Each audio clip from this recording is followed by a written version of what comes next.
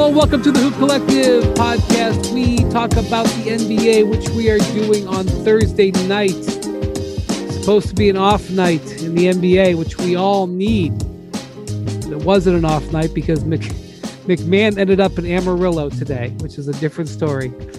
But joining us from Philadelphia, where he flew today from Miami, where he's covering the Sixers Heat series, the Heat are ahead 2-0, is Tim Bontemps. Hello, guys. Joining us from Dallas, where he's home now after being in Phoenix and covering the Suns' 2-0 lead against the Mavericks after a short stay in Amarillo. Banned from DFW Airport for several hours, Band McMahon. Howdy, partners. Yeah, the plane had to do a little holding pattern thing, and then ran out of gas, or was close to running out of gas. They should have just hooked up to the gentleman next to me because that dude had plenty of gas. I mean, it was awful. And we're off. We just got a text from McMahon. Plane running out of gas, going to Lubbock, guy next to me farting. That was the report. I called him something a lot worse than the guy. Yeah, all right. So it's a little break in the series here. I got to come home after 18 days on the road for a couple of days. I'm covering the Celtics Bucks series, which is 1-1, and we'll be talking about in a few minutes. Thought we would start, though, Bontemps, with your series. Probably been the least entertaining series to this point. Sorry for you. You drew the short straw. Sounds like maybe we'll know more when this pod is out. Embiid is listed as out for tomorrow at the moment, but it sounds like there's a chance he's going to play on Friday. This series to me has really been an illustration of the Sixers' shortcomings, which is not so much about what the Heat can do, although they've been good. And I wouldn't say great, but they've been good. In what's otherwise been a pretty highly intense second round.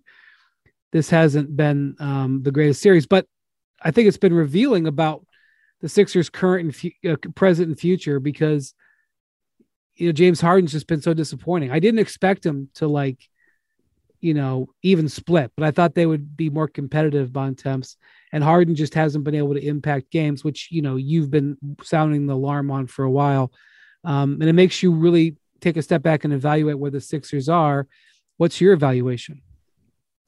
Yeah, I mean, look, I think through two games, this has gone just about as anybody would have reasonably expected it would go. I mean, when you take the finalists for the MVP award off your team, when you have DeAndre Jordan and Paul Reed playing behind him, and you're going up against Bam Adebayo, who's probably, maybe behind Jokic and Embiid, you can make a pretty damn good argument. He's the third best center in the NBA.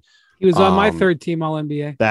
That's a recipe for disaster, and that's how the series has gone. But certainly, when the Sixers traded for James Harden, they lauded him as a guy who was going to partner with Joel Embiid and lead them to the promised land, and was a guy who was capable of doing that. And while you can certainly look at this series and say that Miami is one of the best defensive teams in the league and has guys like PJ Tucker and Jimmy Butler who can lean on them, and they can take away space, and they can run the same off the defense that the Heat ran against Trae Young to great effect in the first round, when Trae looked completely the opposite of the way he tore through the playoffs last year. At the end of the day, if James Harden was still the top 5 to 10 player in the league he was billed as when the Sixers traded for him, he would be able to do something more than he's doing, which is simply being a nice complementary player who is very good at setting up an offense, very good at hitting guys with passes, but is not very good anymore at taking over a game by himself. And I mean, to me at this point, I look at him as really no different than the version of Mike Conley that the Utah Jazz traded for. A really good player, a guy who made the All-Star team last year, and a guy that is probably best suited to be at times your second best player, at times your third best player. And he just does not have the burst to be able to take over a game. Frankly, Tyrese Maxey has been a more scary offensive weapon for the Sixers in the half court. He's able to get by guys and get to the rim and really distort Miami's defense in a way that James Harden is just not. So he's still a really good player, still a really good playmaker. But to your point, in this series, for them to be competitive without Joel Embiid, they needed James Harden to have a turn back the clock moment to what he was before. And the fact he has not been able to give any more than this is, to me, a pretty good indication that that's just not really going to be there for him. No, he's their second best player when Embiid's not on the floor, when Embiid's not available. Tyrese Maxey's been the best player in this series. That was not the plan, and that is a potential $250 you could argue that million problem. That Tobias Harris has been the second best player in the series. Yeah. Tobias is frankly being better than Maxey. I mean, Tobias has had the best 6 weeks he's had maybe of his career. The past 6 weeks with the Sixers. He's playing level I did not think he could play at. He's been guarding Jimmy Butler well. He's been efficiently scoring. He guarded Pascal Siakam great in the last round. He's been really, really good. But look, at the end of the day, the Sixers said they traded for one of the top 5 or 10 players in the league. And James Harden has just not been that good. Well, and when Harden tries to take over the game, it's like if you've got PlayStation 1 controllers and you're in a PlayStation 5 console. I mean, it's just, it's just not working for him. And Bontemps, you obviously have a lot of experience in terms of that. That's true. But I thought you were just gonna say that, McMahon, just let it go and let the percentage of listeners who knew the Bontemps Twitter got hacked, who haven't muted him on Twitter already before he got hacked. That was just going to be a little chestnut for the fans. The Bontemps Twitter got hacked over the weekend. It was glorious. It was during the week. Yeah, rough week for the 76ers and for Bontemps Twitter account. Yeah. So one of the things I've been talking about, and I know it's an extraordinarily basic stat in today's day and age, but is just the number of shots that Harden has been able to get up. He led the NBA in total shots in 2019 and 20. The last 2 years pre-pandemic. 1 year he averaged 25 shots a game. And then when he went to he was playing with Harden era, playing with Kyrie and Durant. He averaged about 17 shots. And again, it's not even about how relevant that total is. It just, shows, where his baseline was. Since he's come to the Sixers, he's averaged 13 shots. He has never had a 20-shot game as a Sixer. He's had one 19-shot game it's crazy. One 18-shot game. And other than that, it's just he just can't get the shots because he used to have 23-point attempt games. Yeah. Yep. I remember one time it was against the Warriors, and it was the game where he hit a 35-footer or whatever at the buzzer to win it. It had 40 some odd points or whatever it was. And I remember he had 23 threes in that game. 23 3-point attempts in that game. It was like 9 and 23 or something like that. And I remember asking D'Antoni, hey, what do you think of James getting up 23 threes in this game? And D'Antoni's response was just cracked. He just cracked up because his ability to create shots. Yep. It would sometimes he wouldn't be on, sometimes he'd miss a lot of shots, but James Harden could always get shots. And there are times right now, this series is starved for James Harden to be able to create shots, and he just cannot do it anymore. Absolutely can't. And look, that's the thing. That's the thing that's different about James Harden. He's still an elite playmaker. JJ Redick has said a bunch of times this week, you got to look at more as a playmaker than a scorer. That's 100% true. But this guy used to be an elite playmaker and an elite scorer. And that was why he was one of the 5 best players in the world. It certainly wasn't because of his defense. And when you look at the way he's playing now, there's no fear factor anymore with James Harden. There's no fear that if you get up in him, he's going to get to the rim, or if you take a step back off of him, he's going to hit that step back 3 on you. That's just not there anymore. So PJ Tucker, his old friend from Houston, can just lean on him all the time, and he can switch different guys onto him, and they can run stuff at him and not be worried about him being able to take advantage of it and attack them. And like I said, you saw in game 2 in particular, when Tyrese Maxey got going, he was able to use his speed and attack the defense and create more problems for Miami than James Harden was with the ball. And for that to be the case 2 or 3 months after this trade, it sets up a lot of difficulties for Philadelphia to get out of this series. Even if Joel Embiid comes back in tonight's game, which I think there's a decent chance that he'll be able to if he can get through the concussion protocols. But it sets up obviously far bigger questions for them this summer as to how much money they want to pay James Harden and what his role is going to be with this team going forward. Yeah. So I said, if you were a basketball fan but didn't know anything about the NBA, and you went to the game Wednesday night in Miami and watched that game where Maxey, did he have 34 Bontemps? Yeah, 34 last night. If you saw that game, you would say, boy, that young guard is really, really good. He's going to be their future. But what about, was Harden number one? Yeah. What do you think about number one? Oh, savvy veteran, crafty, he's definitely going to be like he's got to be their veteran role playing playmaker. That's what you'd say. And if, and that's why if you're the Sixers, if you were looking at this fairly and you didn't have the overhanging thing that what you traded for him, you would probably say, okay, well, our center is our star. Our future and the guy that we need to construct around is the two guard.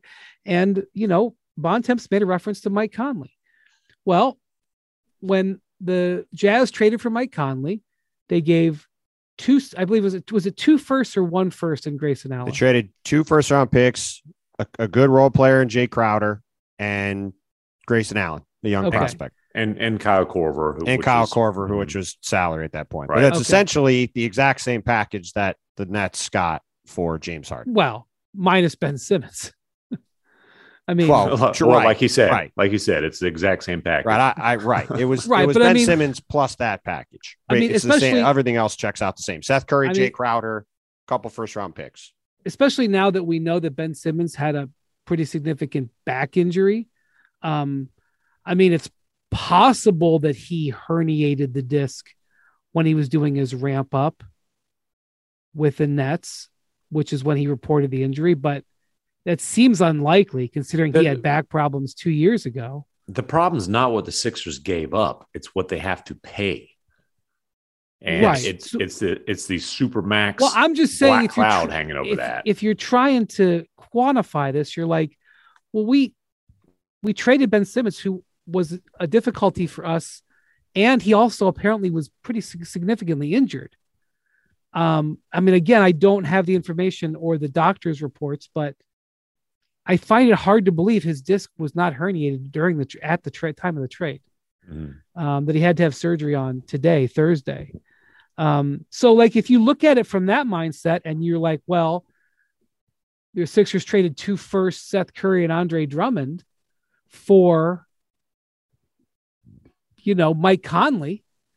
Now, and Bontemps mentioned this to me earlier. Conley was 32 at the time of that trade. Harden is 32. Maybe he's 33 now. It's turning 33, I believe.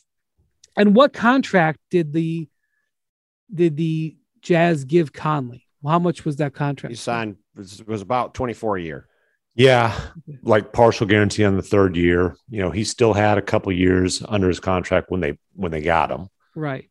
Harden, he's not a $25 million player. He's worth more than that, but he's not a $55 million player, which is what this.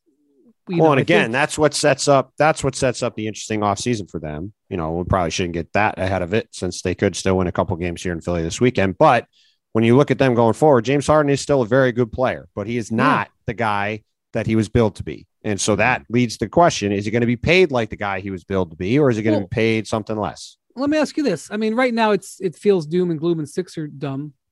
But if Embiid had played in those 2 games, and we'll see if he plays this weekend. But if Embiid played in those 2 games, Bontemps, 1-1 probably. Is it 1-1? I think you could argue that Philly could be up 2-0 in the series. Miami has not really impressed me very much. They hit a bunch of threes in game 2, but they couldn't hit a shot in game 1. Jimmy Butler got shut down by Tobias Harris in game 1. And, as we've talked about a lot with the Heat this year, your boy Tyler Hero is really the guy that they have to go to generate offense in the half court. And, Bam has been destroying them inside because they're going up against, Paul Reed and DeAndre Jordan and Paul Millsap for a few minutes in game 1.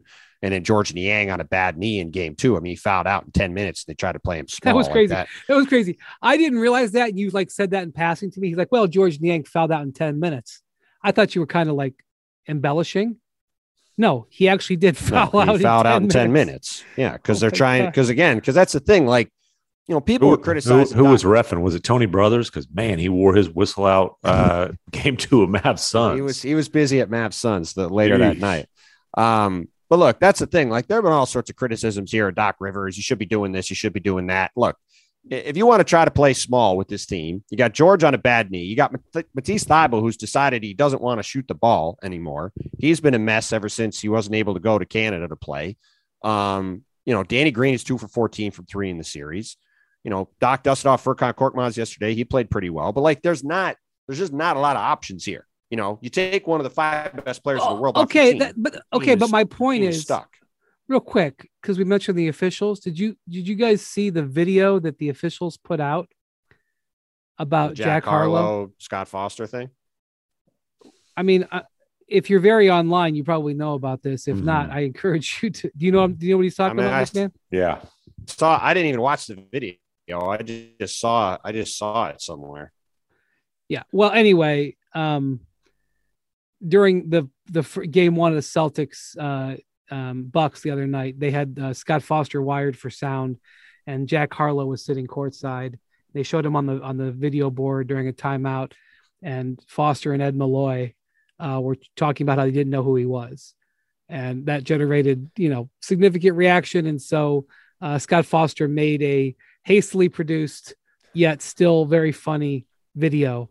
Try to find the NBA refs account if you haven't seen it. As James Harden's old pal Chris Paul once said, Scott Foster, he the man. That's who they pay to see. Can I be honest about something here? If not for the lemon pepper Lou Will saga during the bubble time, I might not know who Jack Harlow is either. Well, it was just funny. Anyway, my point on the whole thing about Philly is that if Embiid was playing, and if Tyrese Maxey was their young developing star, and Tobias Harris was playing high level basketball, and James Harden was your number 2.5 option, some nights 2, some nights 3, some nights maybe every once in 10 games, he gets up 19 shots and he scores 28 points. I mean, that would be a good team. It wouldn't be the team that they envisioned. It wouldn't be the team that that they would hope for, but it would still be a good team. And if depending on how high Maxey's ceiling is, who knows? I mean, I think, if this is what, you mentioned JJ Redick. I was going on the shots kick. Well, he can't get shots this week. And I was on a show with JJ, and JJ goes, maybe you don't want him to take that many shots. Maybe if his efficiency isn't there, maybe 15 shots is fine. Maybe you don't want him to get it. And I thought that's a level-headed way of looking at it. Maybe this is just a new normal, and James Harden will have this active his career and still be a productive player. But like I said, it's not that he stinks. That's the thing. It's it's a more complicated thing than that. If he's not really like Russell Westbrook, who's just absolutely demolishing his team all year. I mean, you're talking about a guy who still is an elite playmaker and can do a lot of stuff to help you win games. It's just that, again, he was brought in here and trumpeted as a guy who is a top 10 MVP caliber championship level player, when really he's more of a borderline all-star 25th to 30th best player in the league. That's a good complementary piece. And that's just not what he was billed as. And that's why, again, you look at these 2 games in Miami, the Heat were okay. They weren't great. Certainly, I think they're going to get drilled if they play like this in the next round against whoever they play. And, these were games that Philly had on their plate that they could potentially steal one, even without Joel. And while a lot of it was they went 14 for 64 from 3, it also was the fact that the guy who was their best player is just not good enough to win that kind of game anymore. And, we've talked on the pod about how he did not pick up his option as was all assumed he was going to be, which means he could be a free agent at the end of the season. He also could pick up his option and extend off of that. He could pick up his option, get traded and extend. He could pick up his option and extend with Philadelphia, but he picks up that option for $47 million. If he was an unrestricted free agent, would he get $47 million? No, from anybody. Nobody has $47 million. I mean, the Sixers could pay him that. Well, nobody else. I mean, there could be signs and trades. I mean, but I'm just saying, like, he's not a $47 million player. Right. No. Well, look, maybe Philly comes to him and says, James, do not pick up that option for $47 million and let's negotiate a 4-year contract. But like now Philly may actually be like, actually, we're kind of happy he didn't pick up that option because we can now negotiate with him. And you know what's crazy? Who's playing like a $47 million player is Chris Paul. And Chris Paul last year could have made $44 million. He opted out and then re-signed a deal, taking a significant pay cut, which honestly, Chris Paul's a hell of a businessman. I still don't understand why exactly he did that. Well, he did it in theory so that the Suns can keep this team together and pay DeAndre Ayton and pay Cam Johnson and maybe even spend some mid-level money in the offseason. I don't know if they are. Like I said, I don't understand why he did that. But and hey, if you want to win, if you want to be optimistic, looking at James Harden, you can say, hey, Chris Paul looked like he was slowing down a few years back. Look, he had hamstring trouble. He didn't have the same burst. He wasn't the same player his second year in Houston. Obviously, the Rockets made some rash decisions in part based on that. And look how he's bounced back. Now, do I think James Harden's going to go vegan and be just ruthlessly and relentlessly dedicated 24 hours, 7 days a week, 365 days a year to work on his body? No, I don't. I do not believe that. So he had the hamstring injury in the conference finals against the Warriors, game 6. And he came back for his second year with the Rockets, and he had another hamstring injury shortly before the All-Star break. Or maybe it wasn't shortly before the All-Star break. He came back after the All-Star break. He had it early, midway through the first half of the season. That was when I believe, and I could have this timeline wrong, and please don't use it against me if I do. He began working out. He went to Miami and began working out with David Alexander, who has trained numerous NBA players as a personal trainer. I mean, like, there's a number of guys over the years who have been trainers who've been very successful. Tim Grover, David Alexander. The reason I even know who he is because his group helped LeBron when he had back problems at the end of his Miami years and then early in his Cleveland years. And obviously LeBron did the work, but with his group's helped extend his dominating window. And I remember when he came back from being with David for a month or so, and in the second half of that season, he started looking different. And he's really, he's obviously done the work and changed a lot more than just those workouts. But, but he'd always been crazy dedicated and obviously put everything into it, but he changed the way he went about things. He had he had a strength coach who was a good friend of his, brought him from the Clippers to the Rockets, and he parted ways with him, at this time you're talking about, Wendy, because he felt like, hey, I've got to do something different. My body's not cooperating. I've got to figure out a way to not just extend his career, but get back to being the kind of player that he was before. And you know what? He's done it. Yeah. So I don't know. I mean, right now, Harden, as far as I know, I mean, I could be behind the curve on this. I'm not checking on it daily. I don't even think he's got an agent at this point. I know he has a business manager who helps him. Yeah. His business manager is Lorenzo McLeod, who has been a friend of his for, pretty much their whole lives. Yeah. So Lorenzo played college at the University of the Pacific and played along with a family member of mine, and they made the NCAA tournament. So excellent college player. But I mean, I'm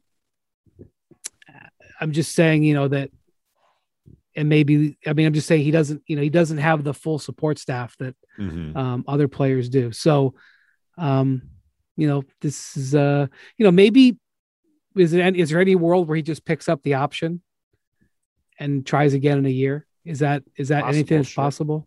I'd say anything's possible. I mean, it's hard to see. I'm sure he's focused on this series, but it's hard not to let your mind wander. Before we move on, Bontemps, is there any, you've talked about the Heat have been mildly underwhelming, if you can be underwhelming, being the number 1 seed and being up 2-0. But what have you taken away from watching the Heat these first 2 games, other than Tyler Hero's unstoppable firepower on offense, leading him to win 6th Man of the Year? Their defense is really awesome and their offense is questionable. And it's the thing that I've been worried about in terms of them being a true championship level team. I mean, when they're when they've got their groups out there with Bam and, when Kyle's healthy, Bam, Kyle, Jimmy, and PJ, that's a pretty devastating foursome of guys. And when they put Max Strus in there as the fifth starter, another big stocky guy who can switch, he can, bang on some guys. Like their defense is really, really good. But in the half court, especially if they're not making threes, they can look pretty bad. And that's how they looked in game one. They went 9 for 36 from three in game one, and they hit half their threes in game two. And that's sort of what their team is. It's remarkable. The Heat have started, and it's because of injury to Kyle Lowry. But you mentioned Max Strus. They've been starting two guys, Gabe Vincent and Max Strus, who are undrafted. And I don't know if they're at the minimum salary.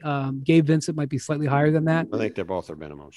But they both earn less than $2 million a year. And they are starting and being very effective. Well, and Max Strus replaced another undrafted guy who now is making a lot more than $2 million, but came up in that same path. Well, Duncan Robinson hasn't played really at all in this series. He got some junk minutes in game two. How many minutes would Duncan Robinson and how many shots would Duncan Robinson get if he was on the Sixers? A lot. To illustrate, the difference between these two teams in terms of depth.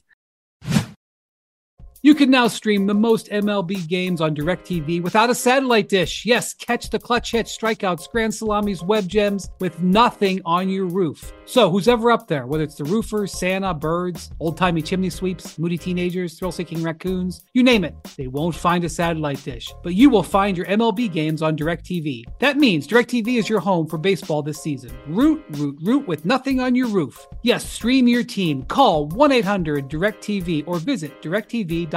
Sign up today. Claim based on total games carried on sports networks. Sports availability varies by zip code and requires choice package. Vivid Seats wants you to get to the games you love this spring. Experience every pitch, assist, and game-winning shot live and in person. And the best part? Each transaction is a step toward a free 11th ticket with Vivid Seat Rewards. Score unbeatable perks like free tickets, surprise seat upgrades, and annual birthday deals. As official ticketing partner of ESPN, Vivid Seats is offering you $20 off your first $200 ticket purchase with code HOOP. That's code HOOP, H-O-O-P. Visit vividseats.com or download the app today. Vivid Seats, experience it live.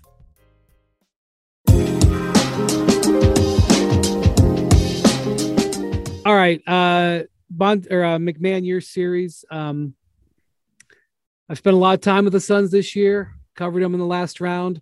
Watch them lower the boom, particularly Chris Paul in the fourth quarter. Really 3 of the 4 games, pretty much won it in the fourth. They're at it again. Luka has been excellent, awesome in game one. Offensively. Very good. Yeah. What's your takeaways from what you've watched the first 2 in this one? I mean, the Suns are awesome. They are awesome. Everything you try, they've got an answer for. Chris Paul is the smartest player in the game. Last night was another Chris Paul fourth quarter masterclass. Not the whole fourth quarter, just the first half of it, because the damage was done at that point. He was just absolutely dominant, and they are basically they are saying, hey, we don't, if Luka scores 40 and has to work for it, we can live with that. We don't want the rest of the guys to get going. We don't want, Brunson and Dinwiddie and to get in a rhythm. We don't want Finney Smith and Bullock and these other guys, Maxi Kleba, to get clean threes off of ball movement. And then they are as ruthlessly hunting Luka defensively as I have seen the entire relentlessly. Yes. The entire second half last night was screen after screen. Come on. Who's Luka's guy? Who's Luka? Bring that guy up time after time after time. And man, he got roasted. And, Devin Booker had his way with him. Chris Paul had his way with him. Hey, those are all-stars. Those are superstars. There was a couple times Jay Crowder had his way with him. that was concerning. And,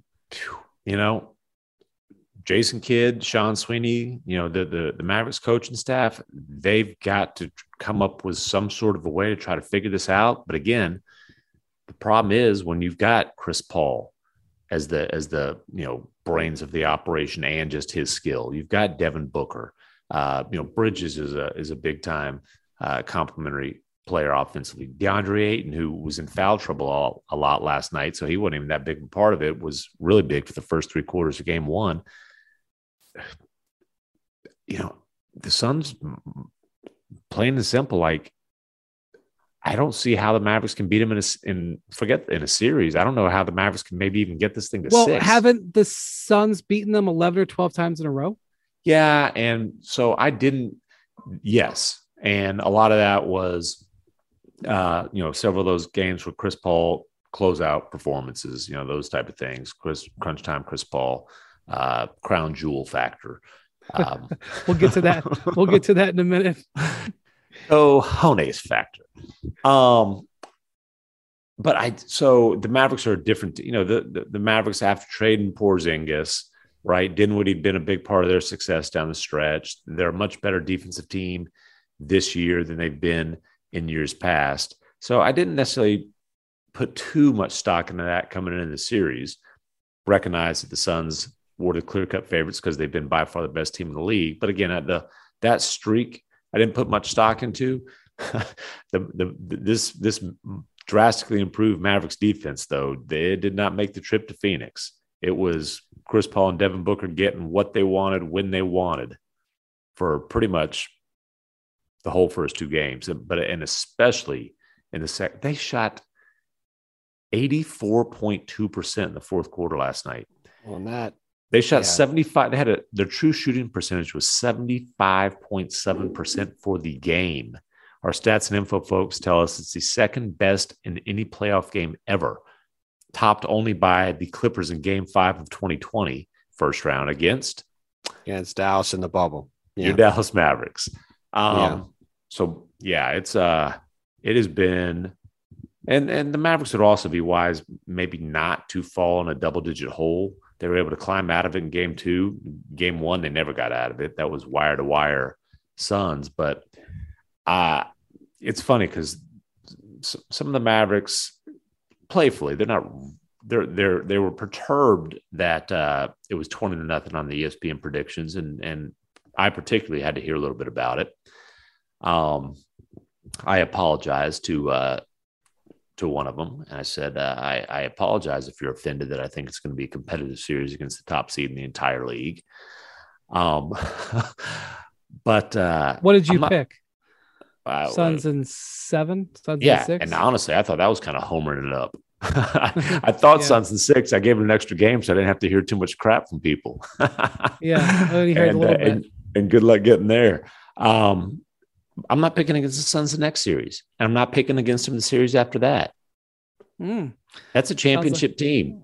Yeah, I mean, I picked Dallas to win the series for a couple reasons. One, I wasn't sure. 20-0. Well, I didn't submit it for. I tweeted it. I didn't put it on the site.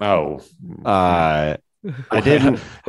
Wait a minute. No, wait a minute. No, why?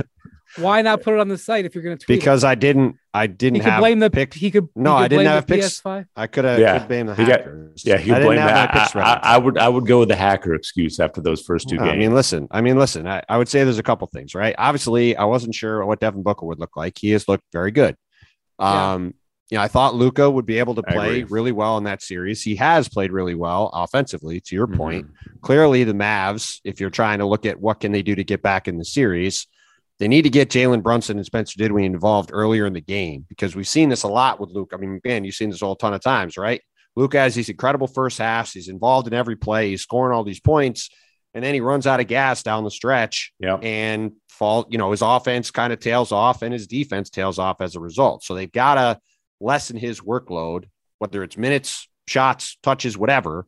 They got to get those other guys involved more, so he has gas at the end of the game to keep up for what Brian's talked about it a bunch, right? Chris Paul is waiting there in the weeds the whole game to come out in the fourth quarter and punch you in the mouth. So you got to be ready to match that in fourth quarter. And the other thing too, look, the Suns have been incredible. The Suns may well win the championship. The Suns are also shooting an absolutely absurd percentage on long twos. Yeah. Like if you look at some of these numbers. But who's shooting them? Well, now listen, for as good as Chris Paul and Devin Booker are on these shots, and they're great at them, they're like 10 to 15 points better than their regular season and career numbers on these shots. Like to give people context, the Chris Paul and Devin Booker are great mid-range shooters, right? If you shoot somewhere around 50%, that's great on those shots. They're shooting north of 60% in the playoffs on these shots. Like that is just that's not a sustainable number, even if you're awesome at it. So at some point, I think that shooting has to normalize a little bit as this thing goes along. I'm not saying it will against Dallas, but that is the thing that I think if you're trying to pick a nit with the Suns and figure out why would they maybe not be able to beat a Celtics team or a Bucks team down the road, because I'm with you. Whoever they play out of the other series, I'm picking them to win for sure. I thought Dallas was the best opportunity to beat them in the West. That doesn't look like it's going to happen. It could still could, but doesn't look like it's going to happen. They're going to win 4 out of 5. Well, I mean, probably not. But I mean, they could scare them a little bit. I do think the series could shift a little bit in their direction. Chris Paul's health is everything. And Devin Booker. Devin Booker, we've talked like he just had a hamstring issue. He's had a bunch. Chris has had a bunch of issues. Like if they have all their guys, though, they're going to be really good. But like I was saying, they shoot a lot of long twos, right? They don't get to the rim a ton. They don't shoot a ton of threes. They don't shoot a ton of foul shots. They execute brilliantly and they take a lot of shots that they like, but they're not the most efficient shots. And they're hitting them right now at like, they're like layups right now. If they keep shooting like that, like last night, I was sitting in the Heat media room with Friedel in the fourth quarter, and we were watching. It was just every time they came down, it was just Chris Paul bucket, Devin Booker bucket, Chris Paul bucket, Devin Booker bucket. It was like a video game. It was crazy. But is that an intentional video game? So I do think if you're Dallas, you could probably normalize that a little bit. You get Luka. It was not. It was just how it was. It was. But I just think ultimately, if you're Dallas, you got to get Luka more guests down the stretch. You got to get those other guys involved, and you got to, count on Phoenix missing some of these shots that so far they've not. And you know what? One really good way to get Jalen Brunson in the groove is to not have him get in really early foul trouble. What happened twice? Which he's done both games, and that's a problem. And Spencer Dinwiddie's he was very good in the closeout game in Utah. Other than that, he's not had a very good postseason. Brunson obviously lit the Jazz up for most of that series. But Dinwiddie he was so good after the trade for the Mavericks, through the rest of the regular season. He's not been that guy in the playoffs yet. And if they don't have at least one of those two guys, forget about it. Yeah, he's got to be. They both have to be better for them to have a chance for sure. I see everything through the LeBron prism. So sorry, I apologize.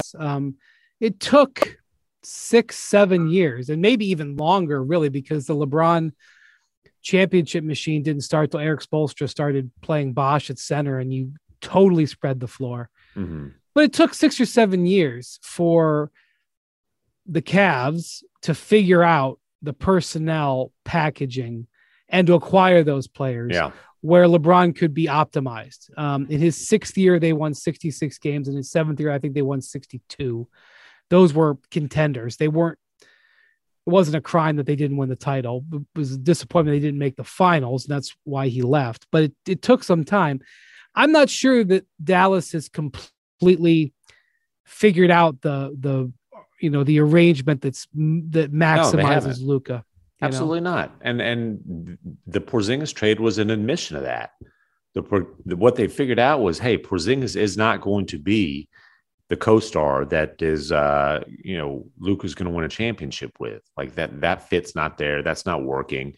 Porzingis was not a positive trade asset. And that was the motivation behind that deal. Hope they could get Dinwiddie to play like he did down the stretch of the regular season. Hope they could get some quality minutes out of Bertans. And he actually, has played okay here and there in this series.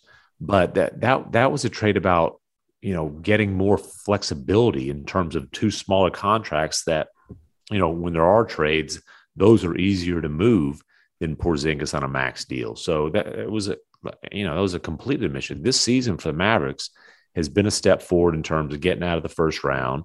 Also, just in terms of, kind of at least figuring out what's not going to work long-term in the future and trying to position themselves to, have a chance to have more, better swings at it when there are opportunities. And it certainly isn't going to be some kind of a crime if they don't beat Phoenix, right? To your point, right. Like they lost 2 hard-fought series to the Clippers last year, which might have been the single worst matchup for them in the playoffs. They played them both really tough both years. And if they lose, say they win 1 or 2 games at home here and they lose in 5 or 6 even to Phoenix, that's certainly not going to be a disappointing outcome. Like to your point, McMahon, there's a lot for them to build on going forward. This is just getting started really for them. All right, trivia time. Uh-oh. Trivia is brought to you by CarMax. Shop online and on the lot with home delivery in select markets. Bond temps. Now it's time for Hoop Collective Trivia. So, courtesy of Stats Williams. What is your Twitter password? That's the trivia question. What is your Twitter password? Courtesy of Stats Williams, our guy. Jayson Tatum, through his age 22 season, which was last year. That's as of what your birthday is as of January 31st in the year. So he turned 23 later on. But through his age 22 season, he played in 50 playoff games. Wow. There's 4 guys who, through their age 22 season, have played in more than 50 playoff games. Who are they? Kobe. Kobe's one of them. LeBron. LeBron is not one of them. That was a trick. He's probably played like 48. Well, didn't he miss the playoffs his first 2 years? Yeah, that's true. He did. But I was thinking 22. Yeah, it would only be 4 years. Right. Yeah, you have to be drafted young on not just a playoff team, but a team that's winning playoff series. Yeah. So it's all guys from this century. Deshaun Stevenson. That is not him either. That would have been a good. Are any of these other guys? None of these other guys are. Let me ask this: Sure. Are any of these other guys like perennial all-star type of players? Yes. 3 Hall of Famers. Oh, wow. We should. Well, okay. I should. Let me rephrase: 3 guys who are either are in or going to be Hall of Famers. Carmelo Anthony. Not him. No, they didn't win playoffs. Yeah. Dwayne Wade. Nope. No, he was like 22 when he came in. Older. All right, that was a foul. That's why it's a tough question. Yeah, like, come in early and be on a good team. I'm thinking of the best, like KG wasn't winning playoffs. Well, definitely wasn't him. So let me give you another hint. There are 2 sets of teammates. So Kobe being Kobe gives you one team, and then there's another team. Devin George. Not Devin George. Devin George. Not Shaq. Shaq was drafted older. Not Shaq. Nope. Played Shaq's position, though. Andrew Bynum. Yeah, Andrew That's Bynum. The other Laker. Mm-hmm. So there's one other. I figured that would be the hardest one. When you come up with the other team, I think you'll get this pretty quick. So the other 2 guys played for another team that was in the playoffs all the time. And they played really young and played a lot of games right away. And they're both going to be in the Hall of Fame. Oh. We're going to feel dumb when we don't get this. Yeah. Well, just think about teams that have been in the playoffs all the time for the past 20 years. Steph and Clay. Tony Parker. Tony Parker's one of them. It ain't Duncan, is it? Duncan was a 4-year guy. No. Bruce Bowen. No. Who else was I obviously in the Hall of Fame? How dare you? Who was another Spur who's going to be in the Hall of Fame? Kawhi. Who walked it, and Kawhi Leonard is the other. I forgot. All right, you walked us through. You walked us through that one. All right. We'll take good credit. One. That was a good one. That's all credit to Stats Williams, our guy. All right. So the series I'm covering, Milwaukee, Boston. Good lead in. I was hoping we'd go into that after the Tatum question. Jayson Tatum played a very, very professional second half of game 2. I don't know if it got recognized as much because Jaylen Brown was on fire at 25-point first quarter. So in the first round against Kevin Durant, Boston put forth a defensive strategy and execution on Durant that I've rarely seen that effective. They were extremely physical with him, bothered him, used their length, used their depth at those positions, really gave him problems. Durant ended up shooting 38% in that series. He had some points, but not efficiently. Mm-hmm. And he had averaged 5.5, 5.3 turnovers per game. They got up into him and bothered him, and he just wasn't great.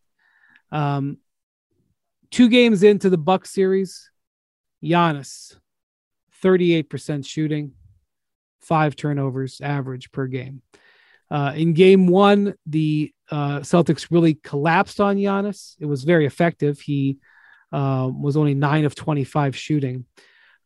He fed his teammates on the perimeter, and they knocked down a bunch of threes. Had a great shooting game. I think they had 13 threes, which is very good for Milwaukee. In game 2, they stayed home more on him. Al Horford and Grant Williams being the primary defenders. And they got out to the shooters a little bit. And also Milwaukee just missed shots. And they only went, I think they only made 3 threes in the game and got handled. And that's the way I think they're going to play going forward, sort of daring Giannis. Giannis is 7 of 24 shooting against Al Horford as a primary defender in the 2 games. And he's 5 of 13 against Grant Williams, who had the best game I've ever seen him play in game 2. I don't know if this will last. And certainly you have to agree that Chris Middleton missing is a factor. But the defense, but in game 2, in fairness, Marcus Smart was out.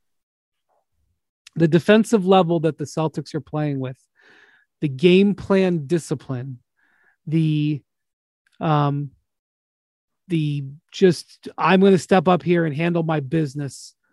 I'm going to, because what they've really done is got up into Giannis. They want to be up into him so they can't swing his arms around. He can't move. I mean, they're practically standing on his toes. And he just constantly looks uncomfortable. And it's kind of like Durant. It's kind of different. But you know what? I know he shot 9 of 25 in game 1. He dominated that game. He didn't look uncomfortable in that game. Yeah, he wasn't uncomfortable in game 1. He was just missing shots. The Low Post podcast brings you some of the best insights into the world of the NBA, hosted by NBA insider Zach Lowe. Playoffs are here, and Lowe will be there with what you need to know. Listen to The Low Post wherever you find your podcasts. For the ones who get it done, Grainger offers high-quality supplies and solutions for every industry, as well as access to product specialists who have the knowledge and experience to answer your toughest questions. Plus, their commitment to being your safety partner can help you keep your facilities safe and your people safer. Call or click Grainger.com or just stop by. Now let's talk about the play of the week. The pressure to follow up Hypnotic and Cognac weighing heavily on the team. Hypnotic was in the cup, blue and ready for the play. And boom, Añejo Tequila came in with a smooth assist to Hypnotic's tropical fruit finish. Shaken, strained, poured. It was green and good. The playmaking splash shifted the tempo. Another great cocktail from the Hypnotic team. Every season is Hypnotic and Tequila season. Hypnotic Liquor, Bardstown, Kentucky, 17% alcohol by volume. Hypnotic reminds you to think wisely, drink wisely. He didn't look comfortable with the ball. That's an insane statement. He missed shots in game 1. You want to say the Celtics knocked him off his spots a couple times and that helped him miss some shots? Yeah. He was definitely comfortable with the ball. He was diming up guys on the perimeter for threes. And they were down the court. Yeah, there were 4 or 5 passes he made where he drove and collapsed the defense, and they were spectacular. How did he get the ball there type passes? One time he threw a howitzer. He went under the basket and did this hook shot howitzer pass. Like, I thought it was going to take the guy's head off who he threw it to. I mean, he was incredible in that game. He's really good. He's really good. I agree. He's the best player on the planet. But he was not. That's all I'm saying. He wasn't uncomfortable with the ball. And that was the problem. All right. Well, I'm not going to split hairs. They were very good on him in game 1. They were outstanding in game 2. In the first half, he was really uncomfortable with game 2. He got rolling in the third quarter. Yeah, it was too late. The Celtics had, and plus the Celtics shot the hell out of the ball in the first half, and that was over by halftime. But I will game 1, and I know the shooting line was ugly, but he was an absolutely dominant force in that game. He was a dominant force, but he was a dominant force as a distributor, which is what they want. So he played into their. I would actually disagree with that too. That's not what they want. They lost game one because they allowed the other guys on the Bucks to beat them. That was why they lost game one. They lost game for two reasons. One, they couldn't hit a shot, and two, they let the other guys hit shots. And in game two, the difference was they didn't let those guys even get shots off. I think they only had 15 3-point attempts the entire game in game two, right? That was clearly Ime Udoka talked a lot about it going into game two. They're like, look, we overhelped on Giannis in game one, and we went recklessly to try to help him on defending him, and we gave up open threes, and we can't do that. We got to stay at home. I mean, if you guys want to split hairs, fine. Their defense on Giannis in this series in the two. Well, I know, games but Brian, you're I know it was, but you're kind of fundamentally distorting what the Celtics did in game two. The whole point was to not let the other guys beat them. Yeah, but listen, man, they still had plenty of guys around Giannis. I know that they didn't collapse exactly the same way. Well, they did a little bit more 2.9 defense, but that's entirely the point, though. They gave up 15 3-point attempts the entire game. That's an insanely low percentage in today's game. Like, that was the whole game plan. It was 18, but still. Right. They went 3 of 18. I was thinking it was 3 of 15 instead of 3. Modern NBA teams don't win going 3 of 18. Yeah, like that. And they like, you're obviously going to send other guys to Giannis. You can't single cover him no matter who you have the whole game. That's the point. But in game one, they were not only missing open threes on offense, they were giving up open threes on defense. And that's the recipe for disaster against the Bucks. And especially the Bucks without Chris Middleton, because you don't have to worry about a lot of these other guys unless they're standing there hitting an open three. So now they're making Giannis take all these tough shots. You're 100% right about how they're guarding him. Like, it's incredibly hard for him to get clean looks, which is not something he's used to.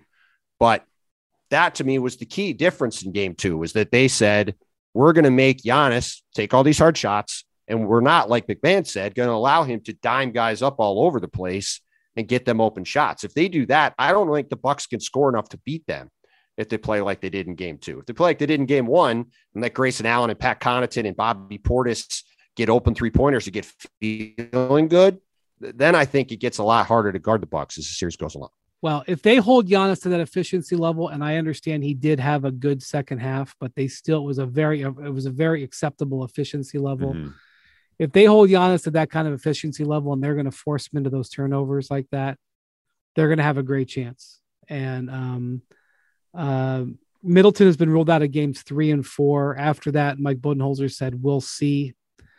I don't know if you can. Seems extraordinary. I shouldn't say extraordinary. It seems very unlikely he's going to be able to play by every account in the series.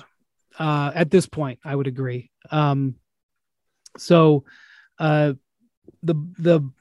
Celtics, they only played 7 guys in game 2 because Marcus Smart was out. The rotation is tight. They're not getting much offensively at all from Derek White. They praise his defense, and all their defense deserves praise, in my opinion. They praise his defense, but they really got game 2 done with, 4 offensive options, 4.5 offensive options. I mean, Peyton Pritchard's out there, and if you leave him wide open, he can burn you. But you're not running plays for him. So their margin is they need things to go right, but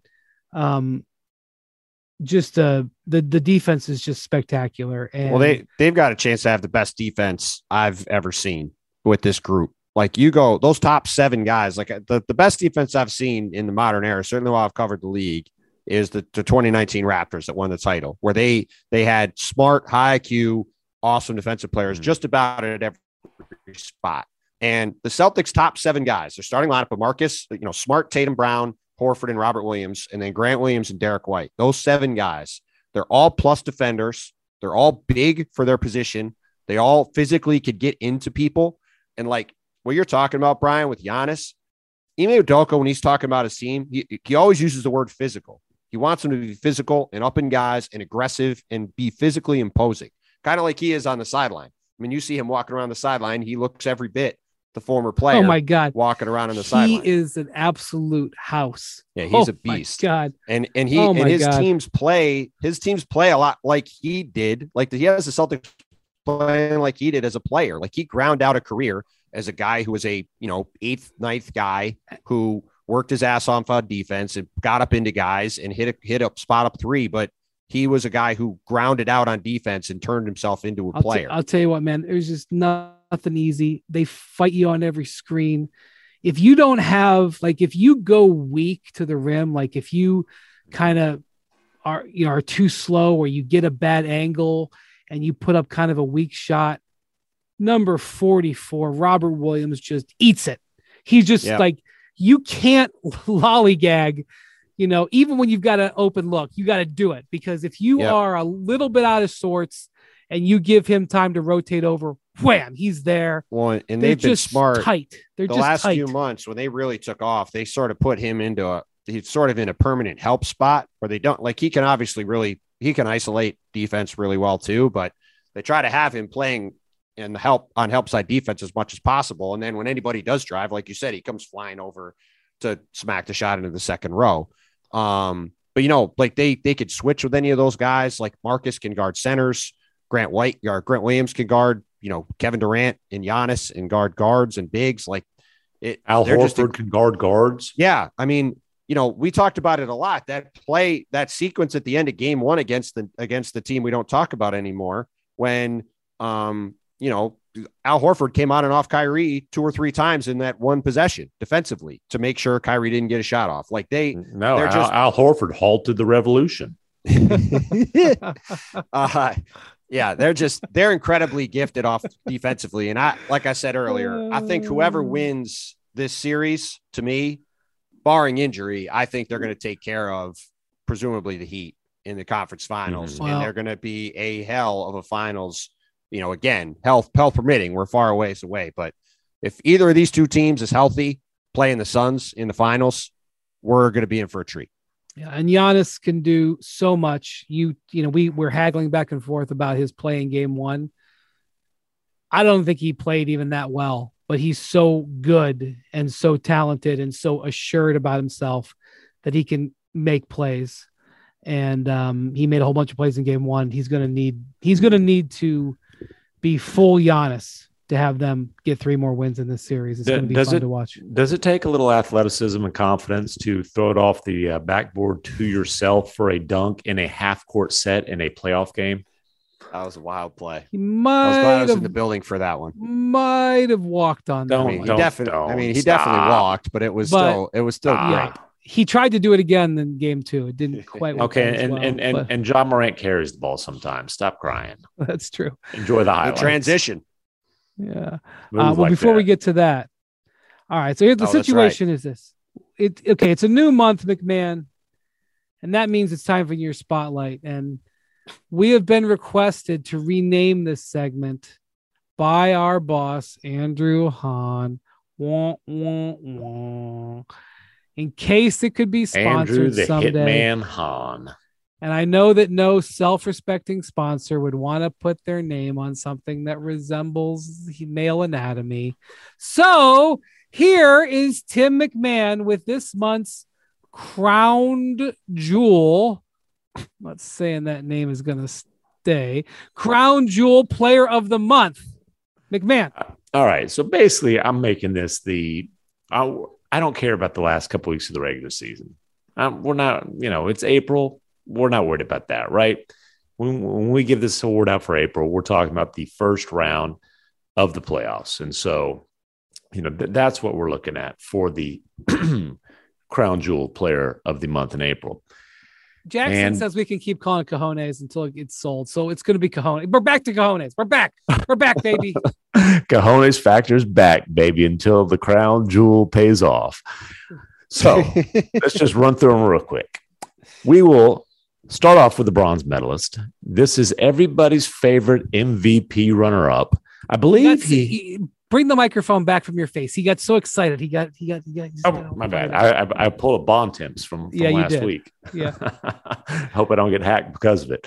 But hey, man, Joel Embiid, you thought it was the first turnaround buzzer beater ever by a 7-footer. That may or may not be the case, but the man did hit a playoff buzzer beater to win game 3. Then he went for 33 and 10 in an elimination game when it looked like the Sixers might be on some shaky ground. He basically said, no, that ain't the way it's going. Unfortunately, he took an elbow when his work should have been done. Not sure why he was up or in the game up 29, but that doesn't factor into this award. Looking forward to the return of the Phantom of the Process, hopefully soon. But Joel Embiid, the bronze medal of the crown jewel, sure. The silver medal, the closeout king. And boy, this has continued into this series, but just what Chris Paul did in that series against the Pelicans. I mean, you talk about putting the finishing touches on a series, 14 of 14. He basically pitched a perfect game in game 6, 33 points. His fourth quarter stats for that series, 61 points on 66.7% shooting, 18 assists, and only 4 turnovers. And then, this is an award that's given out for a combination of clutch performance and swag. I did award bonus points for the pettiness of pretending not to know how to pronounce Jose Alvarado's name after Grand Theft Alvarado. He didn't get the best of CP3, but he hounded him pretty good all series long. He certainly he pestered him well enough to where Chris Paul knew how to say the man's name, and he had to pretend that he didn't in the post-game 6 press conference. I award bonus points. The P in CP3 is for petty, and he shined in that role after that. So he got some bonus points for that. But the gold medals, these guys? Jeez. All right, come on, dude. This one really wasn't hard. John Morant, as his father T so eloquently said, pretty much played like trash by his standards in the first round, except for when the Grizzlies really needed him to come through. And it was almost like he was playing with the Timberwolves. Oh, look at those cute little double figure leads you have going in the fourth quarter. Let me snatch that one. Let me snatch that one. Let me snatch that one. And obviously the most impressive work came in game 5 when not only did he give Malik Beasley a close-up view of the crown jewels on a spectacular dunk near the end of the third quarter and to kind of just pump life into that crowd, but the man scored 18 points in the fourth quarter. That's not just the most in a fourth quarter in Grizzlies playoff history. It is the most in any playoff quarter by a Memphis player. That included the last 13 points. Capped that with the game-winning layup. We won't talk about Ant Edwards, his defense on that play. I think we've touched on that last week. And I know you look at everything through the LeBron prism. The last time a player 22 or younger scored that many consecutive points to close out a playoff game was LeBron James. And obviously this is a Stats Williams stats and info group in Detroit, I assume, in 2007. The final 25, that unforgettable win over Detroit. 48 special. Yep. So you have to go back that long to find a guy that young, closing out a game like Ja did. And then I'm going to tell you something. It wasn't with the kind of style that Ja had. That was an absolute grind fest. There was nothing pretty about that game. Right. And then Ja, he got his little gritty in on the Timberwolves home floor. The one thing I really would have wanted to see from Ja in that moment, because he's top 5 trash talker in the league. He's definitely right up there. And there was a lot of that back and forth in that series. I would have loved to see Ja jump up on that Minnesota scorers table and celebrate that playoff series victory. I would have loved him to jump right up on Pat Bev's play-in spot and celebrate that series win. Right on that, on his footprint there. Oh man. Well, listen, Ja was great. And it was he was hitting floaters. He was hitting step backs. He was hitting scoop layups. I mean, all this nonsense about the bag these days. Well, that bag was on display, which is appropriate for this award. And also a perfect segue in the little Warriors Grizzlies. That's right. Warriors you Grizzlies. Talk about my goodness. Wow. Ja in game 2. And it's unfortunate circumstances because Gary Payton II was obviously in the starting lineup for one reason, because he was their guy to not stop Ja, but do your best containing him, stay in front of him, make it tough on him. I don't, especially with Iguodala, he's out at least another week, kind of doubt he plays in the series. We'll see. Man, I don't know, like, how are the Warriors going to figure this out? Ja in game 2, I tell you what, the answer ain't like Jordan Poole. Oh, no. I mean, dude, he had Jordan Poole facing the wrong way, falling down while he's finishing with a pretty good. He had him playing basketball on ice skates. Oh, my goodness. I tell you what, though, it's interesting because I think – so say the Grizzlies win this series, I'll tell you what the Suns are going to do. The Suns are going to attack him like they're attacking Luka, and they're going to make him work really hard on the other end of the floor. But that's just like the Warriors have never been a hunting team. That's not their style of play. It's not Steve's style at all. And so, I don't know. They run a democratic offense. They don't run a dictatorship. But I just want to point out, in game 2, which the Warriors lost by 5 on the road, in which they lost one of their best defensive players on a dirty play. Mm-hmm. They were 7 of 38 from 3, which is one of the worst shooting performances the Splash Brothers have ever had. And I agree that Clay has not looked his best, but he was 2 of 12. They go home. I think you're going to see a little bit better shooting from them. If you're looking for a problem that the Warriors have, it is, first off, Steph hasn't shot the ball great. He's had a couple of decent games, but I think he's shooting around 40% or less overall. He hasn't shot the 3 ball well. Their quote unquote new death lineup, I think it's minus 11 the first 2 games. I mean, Jordan Poole is not Andre Iguodala. They are not able to play the same level of defense with that group. So that is a challenge as Steve Kerr looks to balance how his lineups are going to go. Mm-hmm. All of those are factors as to why I think the Warriors haven't hit max RPM. But of course, the Grizzlies have a lot to do with that. And, the Grizzlies haven't gotten Jaren Jackson, who just has got to stop fouling. And, their starting lineup, listen to the starters the other night in a game that they won. Mm-hmm. Jaren Jackson, 3 of 14, 12 points. Dylan Brooks, 3 minutes, got ejected. It was 0 of 3. Xavier Tillman, 3 of 4, 7 points. I know he doesn't play that many minutes, but, he was the best. Des Bane, who's been awesome this postseason, and I know he played good defense, gave nothing on offense. He was playing with a bad back, and it showed in that game. Yeah. So they get Steven Adams back, and I'm curious to see how that goes. He's in health and safety protocols, but they pulled the plug on him after game 1 of that Minnesota series, just because, Cat's a terrible matchup for him. Yeah. I'm curious to see exactly how they use Steven Adams. Does it go back to what it was all regular season long, where he's playing starters minutes? Brandon Clark has been phenomenal in the playoffs. I still think you want Brandon Clark playing 25, 30, maybe even more minutes than that.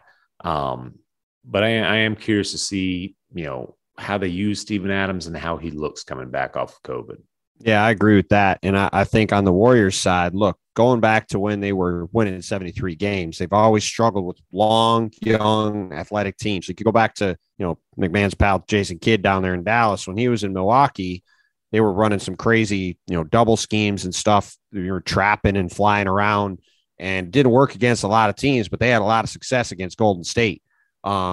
And the early Celtics teams under Brad Stevens that were, had like Avery Bradley and young Jaylen Brown and Jay Crowder, those teams with a bunch of rangy athletic guys would give the Warriors some trouble. This Memphis team is certainly full of athletic guys like that. And, you mentioned McMahon, no Gary Payton. They don't have anybody to guard Ja now. That's going to be a challenge for them. And, I think on the other side, you're talking about Golden State's offense. I mean, this death lineup, quote unquote, people are talking about, like you said, Brian, Jordan Poole ain't Andre Iguodala, and Andrew Wiggins ain't either Harrison Barnes or Kevin Durant. Like, the secret thing about those lineups was they were big. Like, they could guard centers with those groups. Those lineups are really, really small. Yeah, like that lineup, you're trying to outscore people. The other lineup, right. you were just dominating. You people. could do it at both ends, right? Mm-hmm. They have to come in and score a ton of points, and I'm not sure they're only going to do that if they're bombing threes, which sometimes they're gonna. But if they're not, they're going to be suspect. And then there's the other part of that, which is the Draymond offense thing is a real problem now. You know, he is just absolutely not guarded at all. You're almost playing 4-on-5 sometimes. He's catching the ball at the top of the key. He's only looking to pass. He had the play at the end of Game 5 against Denver when it was basically the Ben Simmons play against the Sixers, which he, of course, then went on his pod and he immediately told the world how it wasn't like the Ben Simmons play, which I thought said a lot. And, you know, I think the Grizzlies have the ability to play off it and take advantage of that. And I'm curious to see how that goes going forward in the series, because the Warriors did not get going on offense in Game 1 until he was out of the game. And they like you said, Brian, in Game 2, they didn't shoot the ball well. The offense wasn't great. You know, I'm curious to see what that matchup looks like going forward in the series, because I'm not sure it's a great series for Draymond on offense, and that could be a problem for them.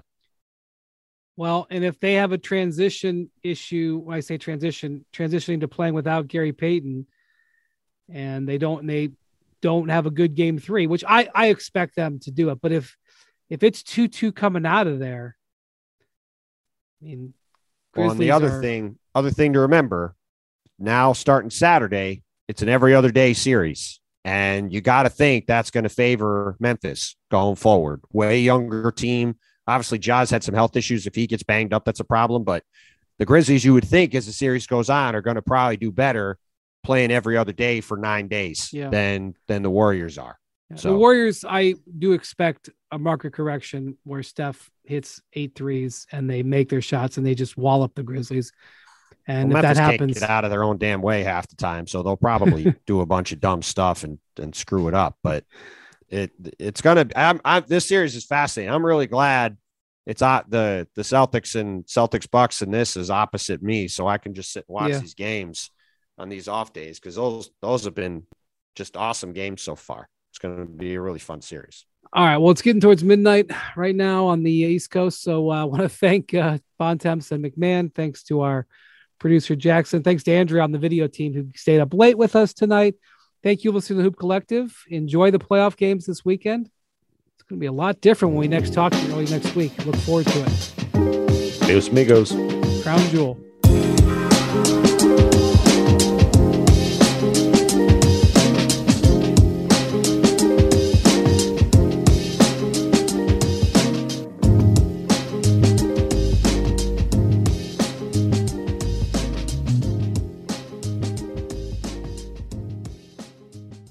Real quick, what's the easiest choice you can make? Window seat over middle?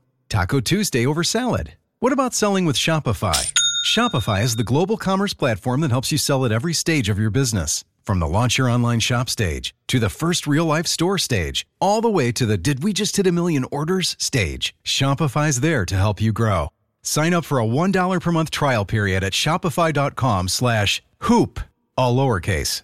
Go to shopify.com/hoop now to grow your business, no matter what stage you're in. Shopify.com/hoop.